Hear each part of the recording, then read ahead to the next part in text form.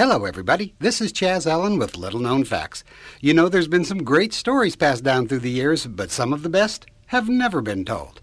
Now, I'll be back in just a minute with one that just might surprise you. Do you know what makes the Better Health Diet from Dr. Steelman so different? Well, it's the way it works. You see, he doesn't give you some hard-to-follow calorie-counting schedule or ask you to count fat grams or run 3 miles a day. No, this is a diet that only a doctor could develop. It has a natural fat blocker, a carb blocker, and an all-natural hunger and cravings killer, so that you can eat the things that you normally eat. And being a physician, he backs it up with state-of-the-art food journal, tons of motivational help, and scads of wonderful health information and nutrition information that is all free when you buy the weight loss kit. You learn how to take the weight off and to keep it off for the rest of your life, without hunger, special foods, or measuring. And the cost? Well, that's the best part of all. It's about 1/10 of what you would pay at a weight loss clinic or diet center. And you can find out more at ActivateProducts.com or just call them. It's toll-free, 800-465-4411. ActivateProducts.com or 800-465-4411.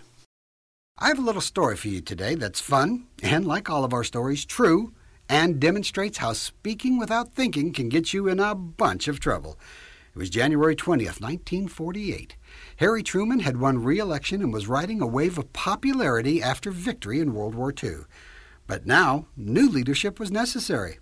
The goals and ideas of wartime America were at an end, and the country, and indeed the world, looked to our president for a new direction and beginning. And we got that with Truman's inaugural speech. He introduced his now famous 4-point plan. Points 1 through 3 pretty much sounded like good political rhetoric: rebuilding the American and European economy, bolster the fledgling United Nations, and get America back to work.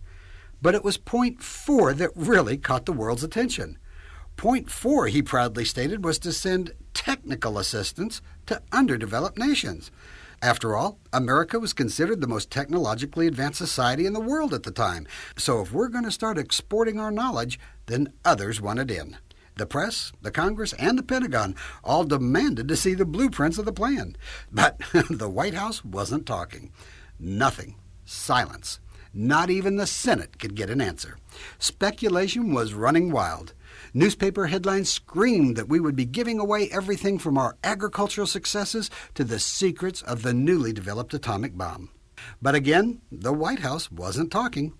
It wasn't until nearly 22 months later that the White House brought out the first official written version of Point 4. Why did it take so long? Well, there was a very good reason for it taking so long.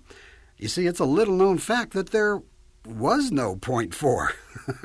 The idea that the president put forth of technical assistance to underdeveloping countries didn't exist. So where'd the president get it?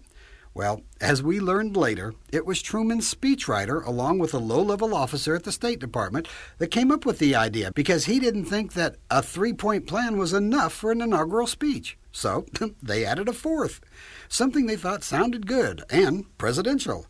Unfortunately, that's the one that drew all the attention, and it took the White House 22 months to come up with a plan of technical assistance for underdeveloping nations. And the idea? Well, it's been part of our national policy ever since.